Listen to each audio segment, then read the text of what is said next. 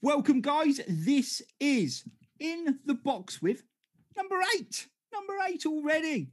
And we are privileged today to be joined by the man behind the bits, Gung Ho Bob. Bob, how are you? Not too bad at all, mate. Thank you very much. Not too bad. Good stuff. So, Bob, obviously a regular in the channel for the lunchtime lives and also drops in on the Down the Locals as well. You know the format is the 5 questions, the 5 important questions, with the 5th question being the 5 important attributes. We'll kick off because it makes sense. We'll kick off with question number 1. So, first question, Bob. What is your first real memory of football? Well, I'd put that down to when I was born in London, so I was surrounded by football. I think my first real memory would be filling Football 82, the sticker book.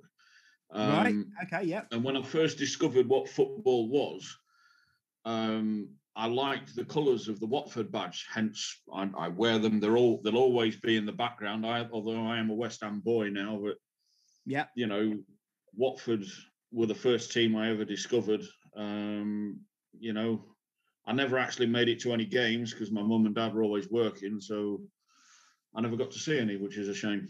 Yeah, yeah.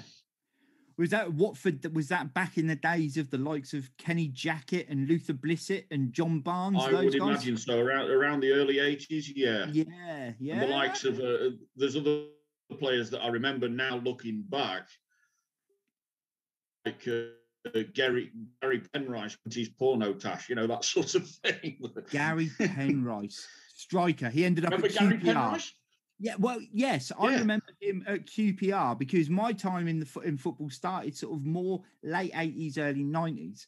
So yeah, I would have been about 8 or 9, sort of getting into it. Good era for football, like the late 80s.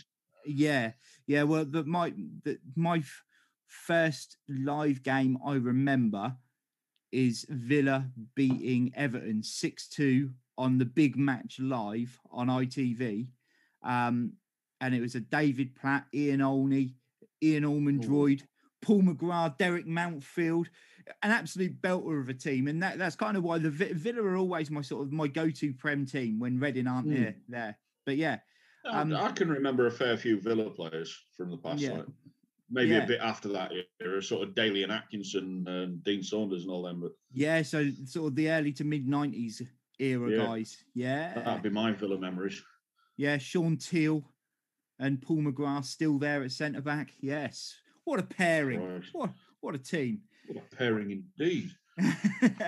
So, first real memory was the 1982. Was it Panini still then?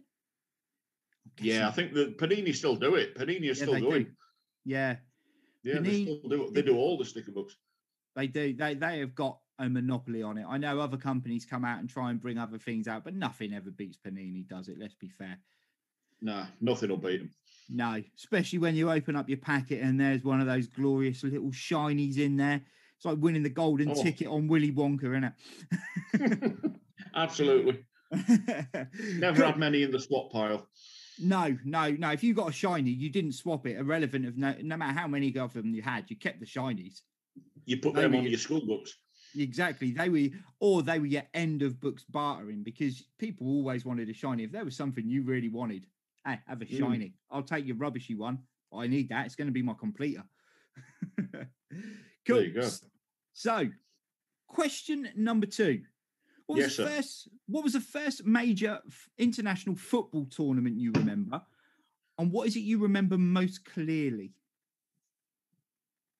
Standout has to be, probably in my opinion, the best ever World Cup, which was Italia 90. All day long, I will stand by that. Italia 90 was amazing. Yeah. For all sorts of reasons. it was definitely a tournament full of, I mean, now legends of the game.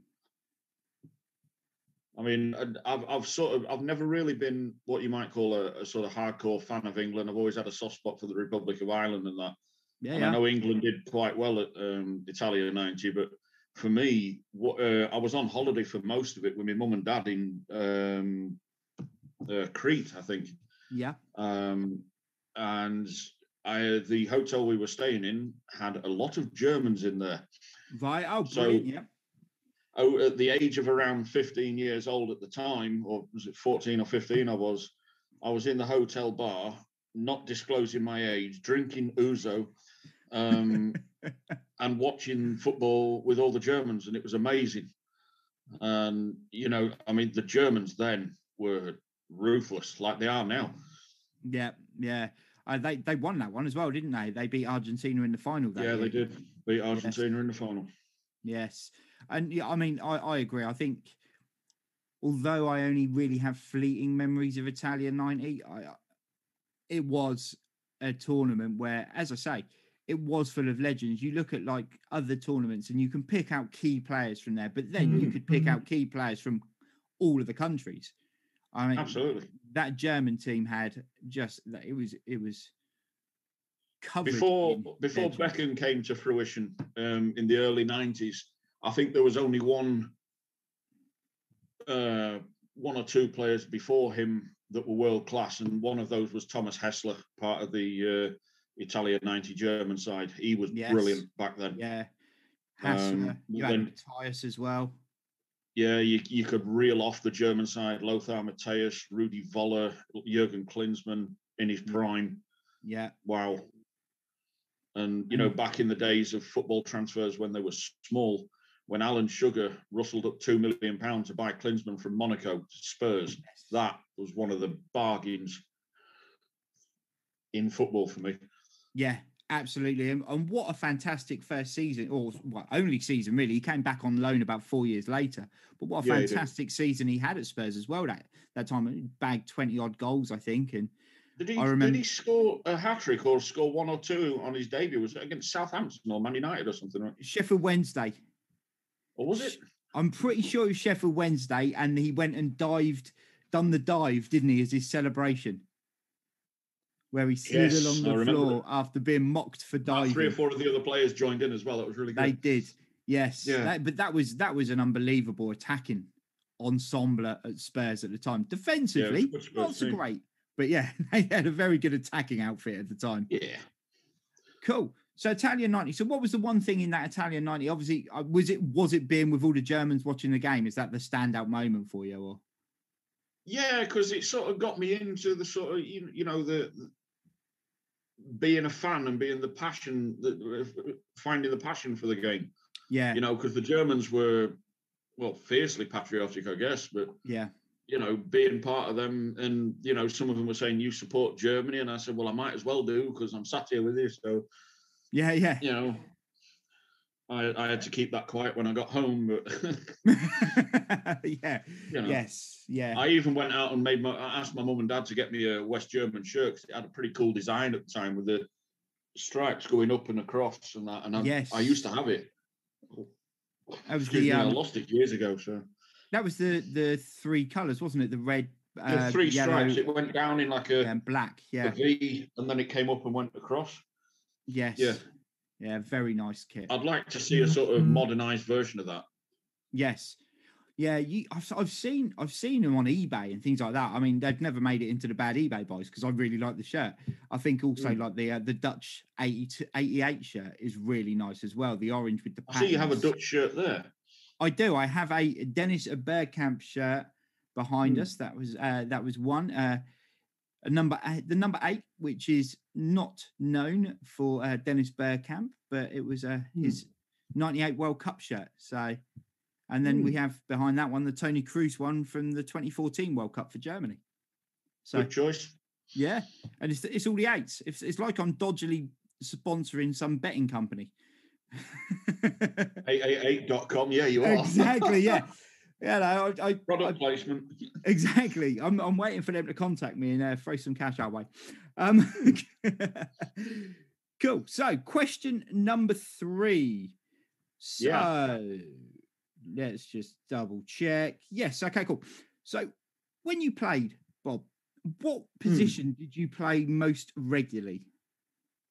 I tried all sorts. I mean, obviously, when I was playing, I was a hell of a lot thinner and fitter, but I used to sort of sit in somewhere behind the strikers because I used to like creating. I mean, it was fun scoring goals, and I scored some decent ones. But I like to be the creator, and set them up and try and feed it through the defence, I guess. Sort of a central attacking midfielder type roles, that sort of thing. Shadow striker, maybe, I don't know. Yeah. So I mean, I suppose you're a couple of years older, but not drastically. And I suppose we were quite lucky. No, I'm 3 weeks away from 45. Yeah, cool. So I'm 41. So I think we were quite lucky that we grew up in an era where number 10s were prevalent. Absolutely. Because my best role was when everybody started playing 3 at the back in sort of the early 90s, maybe. It meant there was a spare man in midfield every time. So I was always that person. And then I had to make a decision when people binned that off and started to revert back to 4-4-2s. Am I a striker or am I a midfielder? Don't fancy the pressure of being the striker and having to score all the time. Don't fancy all the running of the midfield. Yeah, I'm a forward. So a nice easy switch up. But yeah, I was always very much the number 10, and it kind of that worked for me perfectly. So sure. Yeah. So you said you covered a lot of other areas as well. Where else did you sort of fill in? I tried being in defence or sort of around that sort of area.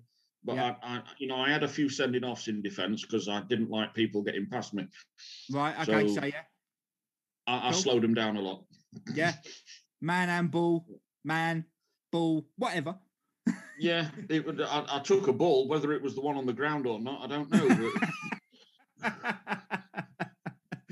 But, mild castrations going on a Sunday morning pitches. Yeah, Love it. Okay, cool. So then number 4, if you could have done something that would have enhanced your football ability, right, what would it have been? Or made more of? Maybe have a slightly better mindset.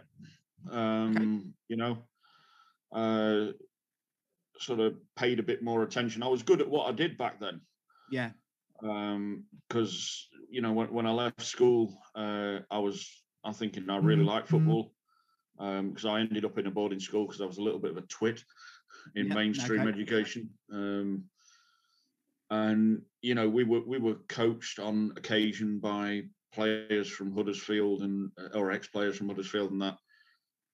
And I was writing letters to clubs and all over, up and down, everyone.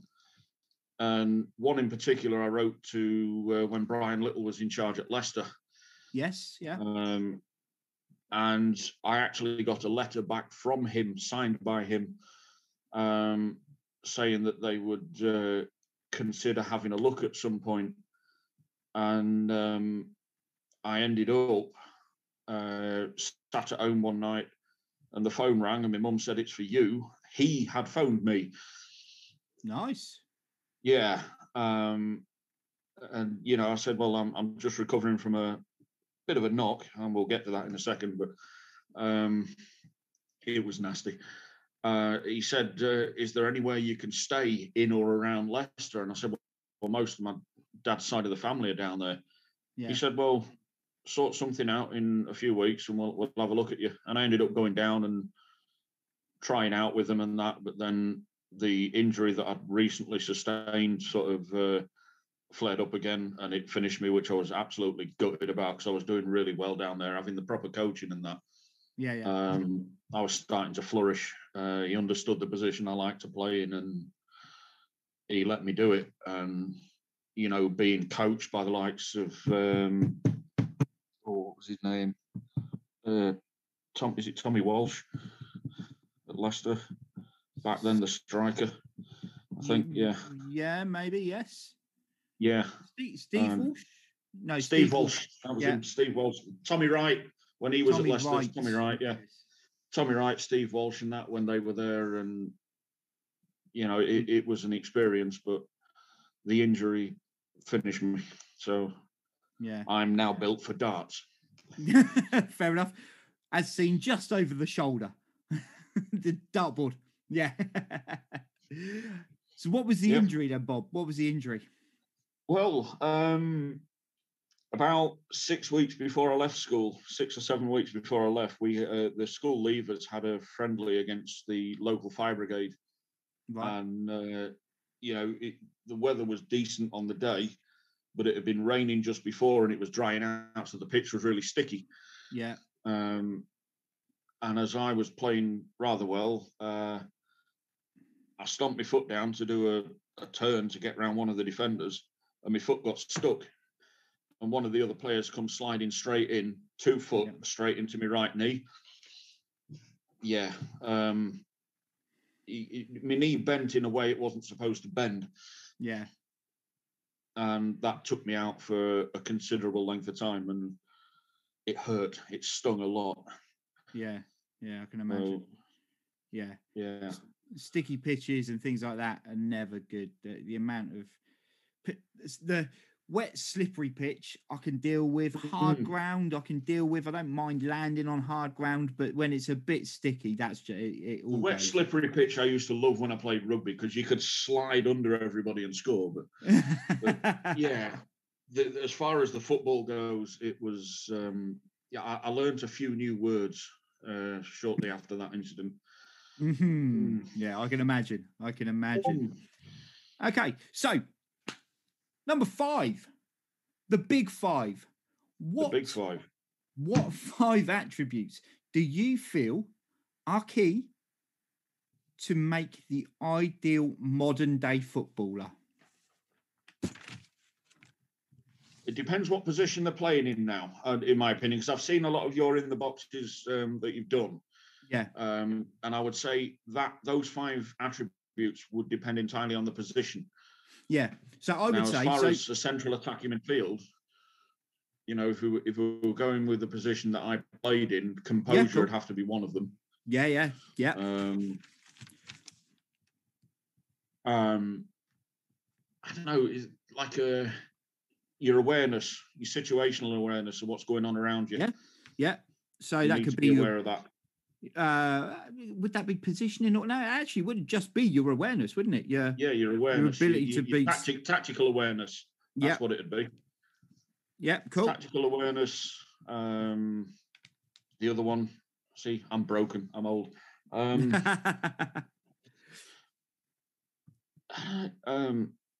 With the role I played, pace would be key. I would have thought. Yeah.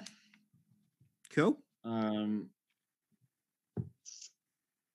Your accuracy in all areas, i.e. passing, heading the ball, shooting obviously is key as well, but your accuracy.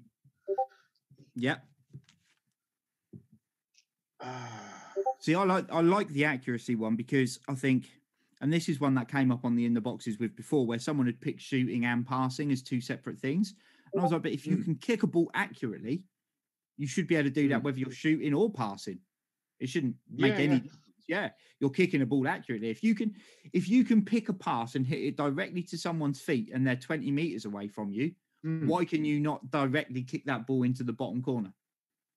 Absolutely right. Yeah. So so I completely agree with that, and I think just in general, the accuracy covers it nicely. It does. How many is that? 4? 4, yes. Right. Number 5. And I think, how can we leave this one out? For the position, stamina. Yeah. Okay. Yeah. So you got your pace, you got your stamina, you got your awareness, composure, and the 5th one. Yeah. It's stamina, composure, tactical awareness, pace, accuracy. And accuracy. Yes. I like that. But well, I think, do you know what? Even though you said initially we'll look at it for the position you played, I Yeah. would say now those 5 are 5 of the key ones that you would need for anywhere on the pitch. Yeah. As a striker, if you're going to make those runs in behind, you need to be able to keep making those runs in behind. So you need the stamina. You still need the accuracy. You need to know where the ball's coming from and who's picking you up. And you need the composure, because if you get in front of goal and you haven't got composure, pointless exercise. You're going to shank it every time. And also at the back, nowadays, the way football's played, the ball comes out from the back. So the defenders need to be composed. They need to know what they're doing before it comes to them. And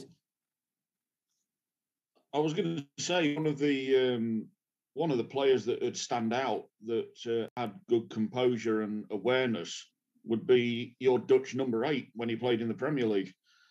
Yeah. Bergkamp. Bergkamp, yeah. When he scored that ridiculous goal when he flicked it up and spun round the defender. I mean, how the hell did he do that? I've watched the replay of that so many times. It's like,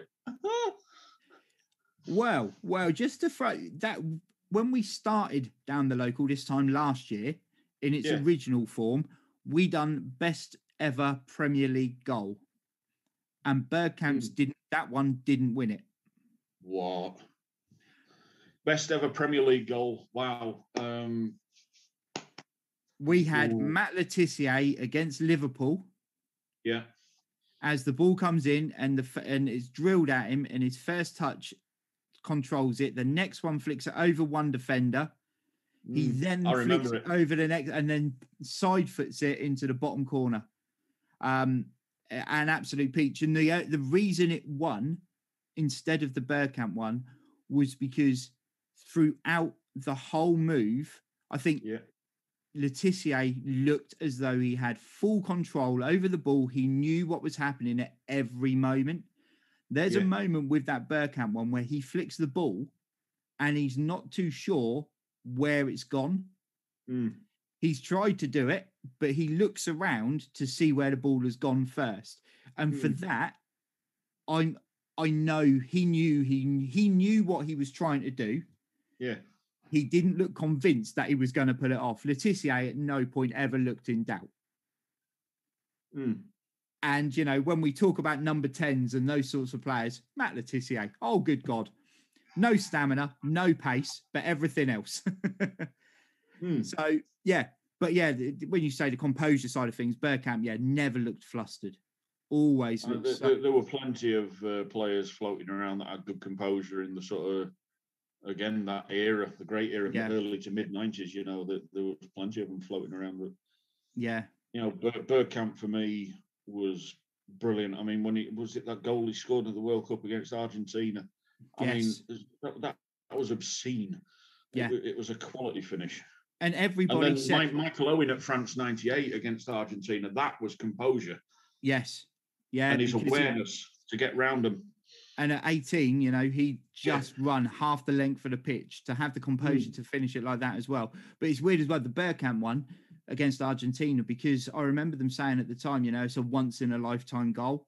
And then he scored an almost identical goal against Leicester in the Premier League, where the ball came over and he pulled it down, flicked it over the guy and side footed it past the keeper on the volley. My daughter was very, very good at football. She was developing quickly.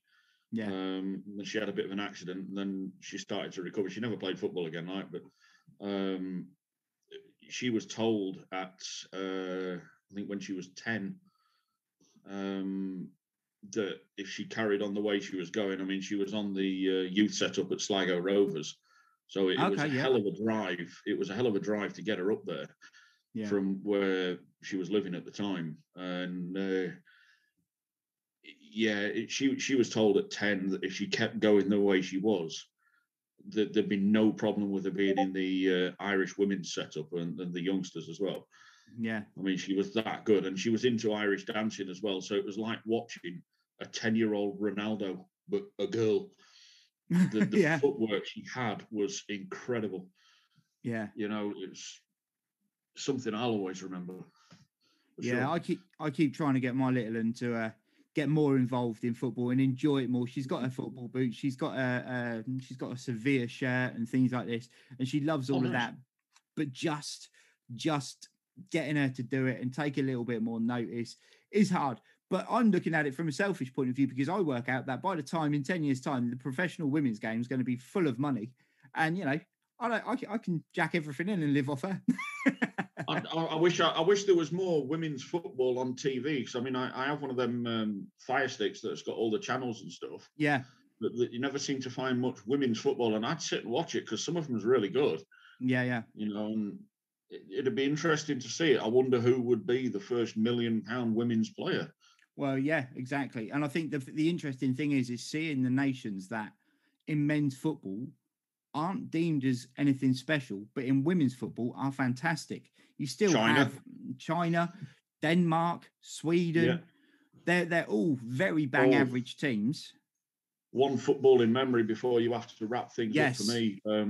It was only a year or two back when, maybe a couple of years, I was bored one day. I had nothing to do. So I went to see England women play Sweden in Rotherham. Yes. And the Sweden won 2-0. And I was rather attracted to the Swedish number 10. She was just wow. But the quality of football on display that day was incredible. Yes. Really good. The Swedish team is fantastic. And they've had some absolute worldy players go through there as well. They should consider careers as models after they finish playing football as well. Yeah, it's definitely a hard one because I think the problem is a lot of them do. I know, is it the American player Alex Morgan done a load of modeling stuff, and people, you get people then start to question, oh well, you know, actually they're only playing football to further a career in modeling. But I seem to remember loads of male footballers doing modeling. And, you know, some of them selling their soul to the likes of Top Man and things like that back in the 90s and doing all of that sort of thing. And no one even batted an eyelid. It just... David Ginola. I remember it was half the Leeds team modelling for Top Man. David Batty, Gary Speed, and a few others in amongst it. And nobody batted an eyelid. But now it's, she's not interested in the football. She's only after a modelling career. No, it's an additional thing. People approach her because of who she is. Winds me up. Bob. Newcastle back in the day, though, in the 90s as well. Yes. Asprilla, Ginola. Yeah. Oh, what a team. They beat Barcelona. I remember watching that game, actually. Tino Asprilla with a hat-trick. Yes. What a player. There you go. What a player. Bob, it has been an absolute pleasure to get you on the show. Thank you very much for having me. If you don't already, Bob does stream on Twitch and on Facebook as well. I'm guessing you do some of your stuff. Is it? I've like you said the other day, I've tried looking at that and it's a bit too fiddly at the moment. Right. So I'm sticking with Twitch, I think. Fair enough then. Bob streams on Twitch. That makes life easier for me because his logo is underneath him right now, or his tag, sorry. Go check him out. Drop him a follow. Right there. Go follow him. Bob, as I say, it has been a pleasure and we will catch up with you very soon. In the meantime, we'll go back to me in real time, live time. Cheers. Badgie, thank you very much. I'll see you again.